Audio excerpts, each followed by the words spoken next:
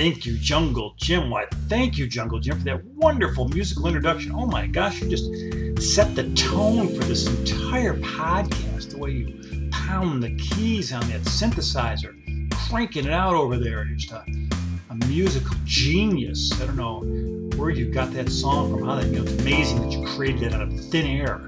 Yeah, look at you over there blushing, Jungle Jim. That's right, it's Jungle Jim in the corner. I'm musical director. I'm Tim Marr. This is Failing Up. Hope you're having a wonderful, wonderful experience out there in this world that we live in. Broadcasting from the Bowell Studio, located on the shores of the mighty Seneca River. Oh man, that river flows right up into the Great Lake of Ontario. Get a map, get a satellite, take a look. The smallest of the Great Lakes. From Lake Ontario, you can get to the Atlantic Ocean via 1,000 islands on the St. Lawrence Seaway, all the way up past Quebec City. Come on to the mountain there, and there you are on the Atlantic Ocean, all the way around the world. Just like my voice. You can also go the opposite direction and find yourself right in Buffalo, New York with Niagara Falls. Grab yourself a barrel, hop over the falls, go a little north into that great city of Toronto. Arts Mecca, athletic Mecca, cuisine de jour. Fantastic. Cuisine de jour. Jim, what do you think of that? Doesn't that make me sound like I'm sophisticated? Yeah, that makes me sound like I'm sophisticated. Cuisine de jour. All kinds of cuisine up there in Toronto. You get over that barrel in Niagara Falls, you find yourself Great Lake Erie.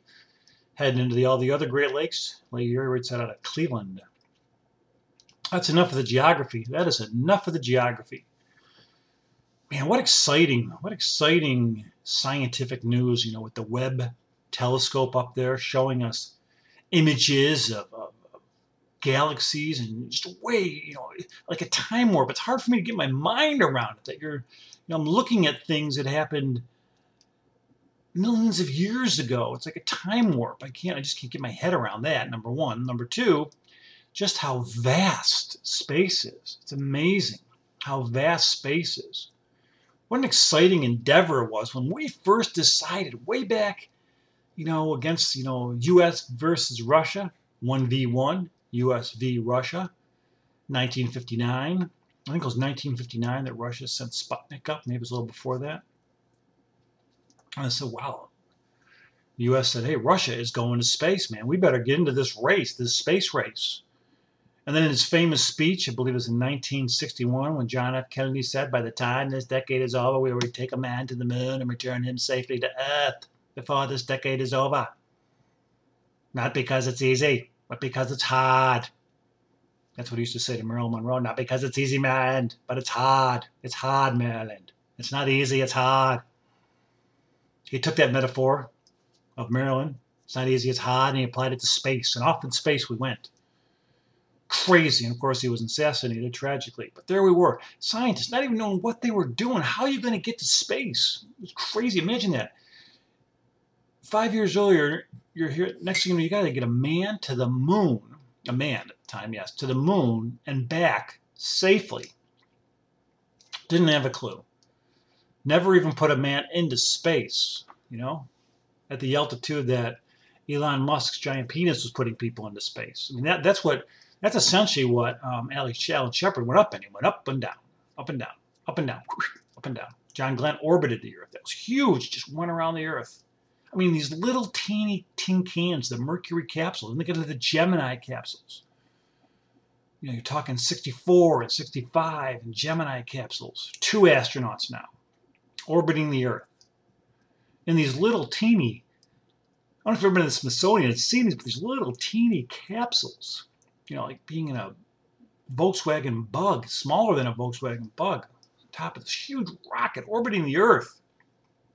I remember what a big deal it was when a man walked into space. Oh my God, it was 1965. I think it was Edward White walked into space. It was like, wow, walking into space, tethered. Orbiting the Earth, Gemini. That's how they would dock with one time 2 of them went up and they docked. They met in space. It was great. Every time they fired one of them rockets up, it was a huge event. Tragedy struck with Apollo 1. Tragic fire taking away three astronauts. My favorite astronaut, too, at the time, Gus Grissom. Gus Grissom had a mishap with his Apollo capsule. I believe he was the second man to go up, and his capsule took on some water, sunk. They finally retrieved it about 5 or 10 years ago. And but Gus Grissom, Edward Chaffee, and Ed White. It was Ed Chaffee. And Ed White, the first man to walk, so he died tragically in a fire, an Apollo 1 fire. First astronauts to die on the ground in a test flight. It's horrible. Set back the program. But then again, we fired it back up. 1968. 1968, an Apollo. 3 men crammed in this capsule with a lunar module. And the lunar module, you know, the skin on the lunar module was like tinfoil. It was as thick as tinfoil. The thing was so fragile. Shoot off from Earth.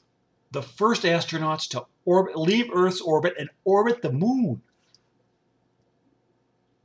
Right around Christmas Eve, they went around the dark side of the moon. You couldn't hear them. Then they came back and they read the beautiful passage on Christmas Eve.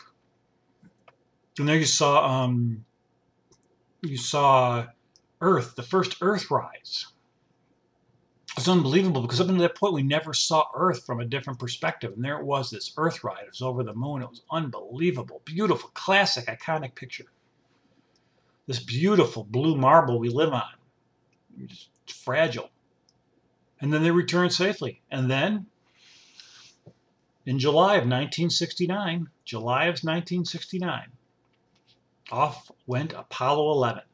Landing on the moon on July 20th, 1969. Neil Armstrong, Buzz Aldrin, and Michael Collins in the capsule. Apollo 11, 1969. Goes from Earth to the moon. Puts 2 men on the moon in 1 orbit. 8 days, 3 hours, and 18 minutes, and 35 seconds. That's what it took. It launched 96,785 pounds. That's what it was. Crew size was 3. It launched on the 16th of July at 1:32. Saturn V. The famous Saturn V rocket. Saturn V rocket. And it landed on July 24th at 4:50 in the northern Pacific Ocean. Apollo 11, 1969, lands on the moon. They step out on the moon. They're out there for a couple hours, walking around, get about 47 pounds worth of rocks, and they come back to Earth. And then another one went up, and I believe we went up until like 14. And then Earth lost its interest. And then, of course, there was the famous Apollo 13. Apollo 13 was where people got interested again in the space program because it was almost a tragedy with the mishaps in Apollo 13. Kind of like people watch the Indy 500 for the crashes. And then it stopped. Then we stopped. We just stopped going to the moon. Then in the, we just stopped going. I don't even know what we did. We stopped going to the moon. We had a car on the moon, driving a Jeep on the moon. And then in the 80s, the space shuttles developed. Again, the space shuttle had some tragedies with the space shuttle, of course, Columbia and Challenger, just 2 tragic flights. It is risky to go into space. It is very risky. But I didn't get this. I never understood the space shuttle because the space shuttle had the loading bay and the space shuttle would go up and it had the arm and people would walk around. So it seemed like in the space shuttle, they were always going up into space to fix something. They were always going up into space to fix the space shuttle. Oh, we're going to go. Now we have the arm and now we're going to fix the space shuttle. Or they're going up into space to fix a telescope. Or they're going up in space to bring parts up to the space station. But the space shuttle, the claim to fame of the space shuttle is reusable. You flew it up, you flew around Earth, they did some stuff up there, you never know what we were going to do some very important experiments. And then they land the thing. Space shuttle. I thought it was kind of boring, to be honest. I thought the space shuttle was boring because if you think about it, we're going and they're orbiting the Earth and they're doing all the things that were done in the 60s. In the 80s, they're doing what was done in the 60s. They're going around the planet. There are women walking in space. Okay, they're not tethered. They got a jetpack like the Jetsons, flying around like Star Trek, whatever. But they're just orbiting. They're doing the same stuff. You could close your eyes and change the shape. So now here we are. And the big news is we're going to land. We're going to go back to the moon. We're going to go back to the moon and land on the moon. But they're pumping up. We're going to the moon, and it's going to take us 2 years to get to the moon. It's going to take us 2 years. What happened to all that technology from the 60s? I mean, my God, in the 60s, they went up on a firecracker in this little teeny capsule, looked like I don't know, looked like a nipple. They went up in this firecracker with a landing module with walls this thick as tinfoil. Their batteries were the strength of the batteries was less than those in the amount of your iPhone. And they got to the moon and back. And now 50, 60 years later, you're telling me it's going to take us 2 years to get to the moon? After all the stuff, all the trial and error and how they figured all that out, you can't take that stuff that happened in the 60s and apply it today and make something better in less than 2 years. It would, and now there's like this big excitement, because they're going to set up a ship and they're going to orbit the moon. Well, whoopee shit and do. We've already orbited the moon. They orbited the moon in 1968. They orbited the moon in 1968. I would think we would be able to land a ship on the moon at the drop of a hat. You could just go back to the old plans and just modify them a little, spruce them up. You have better materials. They should be able to launch a rocket to the moon in a year. We're going to the only thing that it should take to do is build the darn thing. We've been there. But the question is, why do we stop? Why did they stop going to the moon and build shuttles and fly around the earth and fix things? You know why? A little sip of coffee here. If we never stopped going to the moon, 55 years ago, or 48 years ago, or whenever if we didn't ever stop going to the moon, imagine where we would be right now. Imagine where we'd be if we didn't stop going to the moon. I think it was like the 1973 or 4 or 2 or whatever. But imagine if we didn't stop, where we would be right now. And now they're trying to catch up because we stopped. I think if we hadn't stopped, and I don't know why we stopped, but if we hadn't stopped, we'd be on Mars by now. Moon would be like it'd be a fast food joint. Moon would be a place where you hung out. It took them 8 days. The round trip in Apollo 11 in 1969 was 8 days, 30 hours, blah, blah, blah, blah. You could be to the moon, Bob. You could probably get to the moon. It's just like flying a jet, When you first went up in airplanes, it was, oh my God, a little rough, but it took you forever. Now you go up in a jet, you're down, up and down. You can fly across the country in what? 2 hours, hour, not even that. You could probably get to the moon. You could probably get to the moon. You could probably get to the moon in about flying to the West Coast by now. Hang out on the moon. I mean, geez, you can go underwater. You can hang out on the moon. You can have a little colony on the moon. You can have a hotel on the moon. Nice little pit stop, and boom, we'd be on Mars. Why did it? I don't get it. I just don't get it now. We're getting all jacked up because we're going to the moon. You can't repeat that excitement. Now it's like a practical thing. We're going to the moon. Didn't we already do that? Why did we stop? I don't get it. We're going, and it's going to be great. And then we're going to go to Mars. We'll get to Mars in 10 years. We should have been to Mars 10 years ago. If you can go to the moon with the batteries of an iPhone and tinfoil, and keep bringing people back and forth and land a little teeny speck into the Pacific Ocean and find it. In 1969, 68, 67, 66, landing these little teeny capsules flipping into the ocean. The ocean's huge. And right there, they'd be pinpointing. They'd get the thing. They'd find that thing. It's amazing. Where would we be? We'd be in Mars. We would be colonizing Mars. I don't get it. So now we're going back and we're all jacked up. But now I don't know how you get enthused about it, or you just kind of say, well, what's taking so long? And now with the Webb telescope, you can see how wild and how vast and how expansive space is. And all I can wonder is, why did we stop? Well, it was a waste of money. A waste of money? We're a little teeny speck of this huge, vast entity we call space, man. Who knows what? It's a waste of money. A waste of money. We're like way behind the eight ball. We built planes that you could fly around Earth and fix telescopes and get on arms and go in cargo bays and do stuff that really didn't look interesting. I'm sure it was important, but it didn't look interesting. So now we're going to the moon. It's great. I think it's great.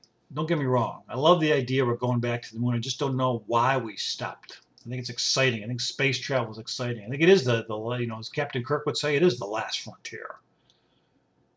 Imagine if Lewis and Clark, just start going across. All right, that's enough. We did it. All right, we're back. Okay, let's explore and do more later. There's no reason to go west. It's there. Well, then, Native Americans would have been better off if we didn't do that. I don't know, maybe that's it. Maybe Mars is better off if we don't do that. Mars garbage, they found some rope on Mars not too long ago. But it's exciting. We're going back to the moon. We're going back to the moon. This time I hope we keep going. We just keep going and going and going.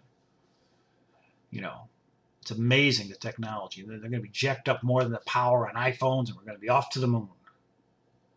But no one can have that famous speech where you say, we're going to do it we're going to go to the moon in 2 years. Well, so what? We've been there. You can't get fired up in this decade and back. Now there's going to be a race, and I got China, and what's wild is nobody owns the moon. Nobody owns it. I think the U.S., we kind of think we own the moon because we're the only one with a flag up there, and we've been there. And it's got to be really frustrating if you're another country and, you're, first of all, you look at the U.S., oh my God, they got everything, they do everything over there. But you can't tell me that people in the U.S. don't think that we own the moon because we got there first. And imagine being another country thinking, wow, there's the moon. Boy, the U.S. got there. Is the moon part of the U.S.? Because that's going to become an issue. Who owns the moon? What happens if, China and Russia and the U.S. are all on the moon at the same time, in the same place? What happens? Man, oh man, a Shevitz. Wow. I hope all that stuff we have around here going on Earth we don't bring into space. I hope space gives a whole different perspective. I hope we don't go up to space to conquer space. Go up to space to learn about space. I think that was the initial objective of explorers. They're supposed to go around and learn and explore and see what's out there, not conquer, not suppress. That all got ass backwards. But it's exciting. Jim, I hear you, Jim. Isn't it exciting? We're going to the moon, Jim. We're going to the moon in 2 years. They're going to be orbiting soon.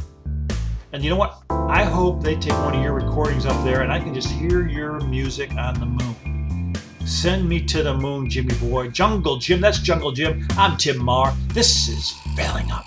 Bye-bye.